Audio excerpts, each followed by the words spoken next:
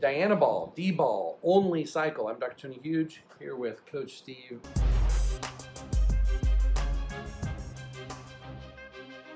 Popular steroid cycle for a first timer is an oral only D-ball cycle. Yeah. And we're here to warn you about some of the risks associated with it for educational entertainment purposes only and improve the health of our bodybuilding community.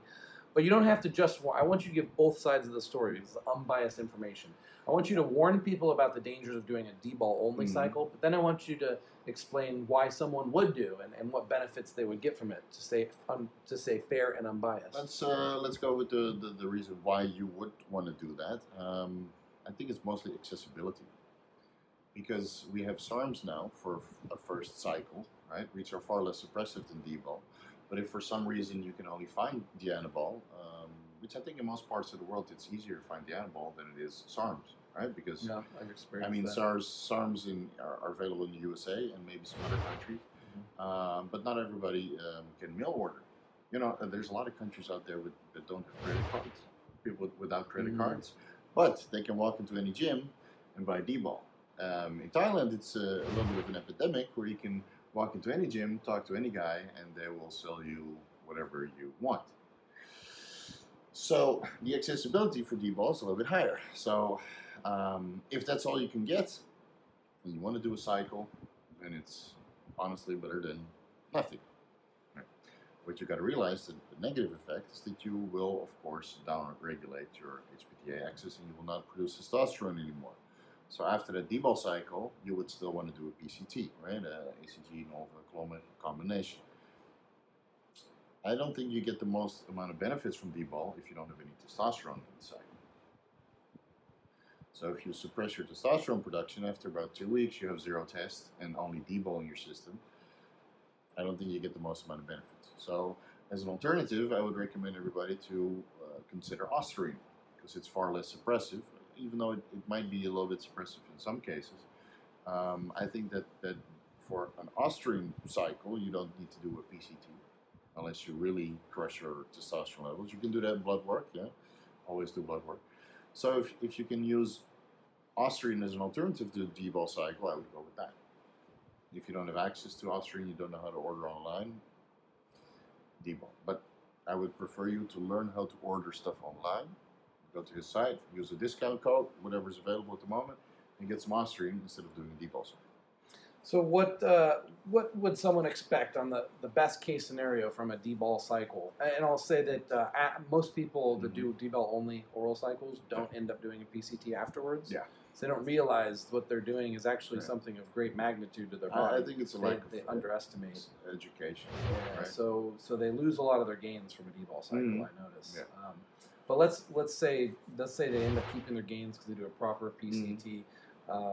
Can someone expect what kind of muscle gain? Of course, strength increase. Well, of course, it's still a steroid, so yes, you will get muscle gain and strength gain and size gain. Whether some of that is water, because the animal does aromatize to estrogen, so you get a little bit of water retention from that. Actually, I think Turinabol would be a way better alternative if you have access to Turinabol again, because. Man, D-ball in Asia is basically everywhere, and Turinabol is a little bit more. I think Turinabol is easier to get here than it is Ostarine, so that will probably be your second choice. But yeah, of course you would get muscle building benefits, and especially if you use a decent dose of 30, 50 milligrams for your first cycle. Yeah, you will build muscle for sure, and I think part of that muscle you will keep. Maybe not 100%, and especially not the cosmetic fullness effect.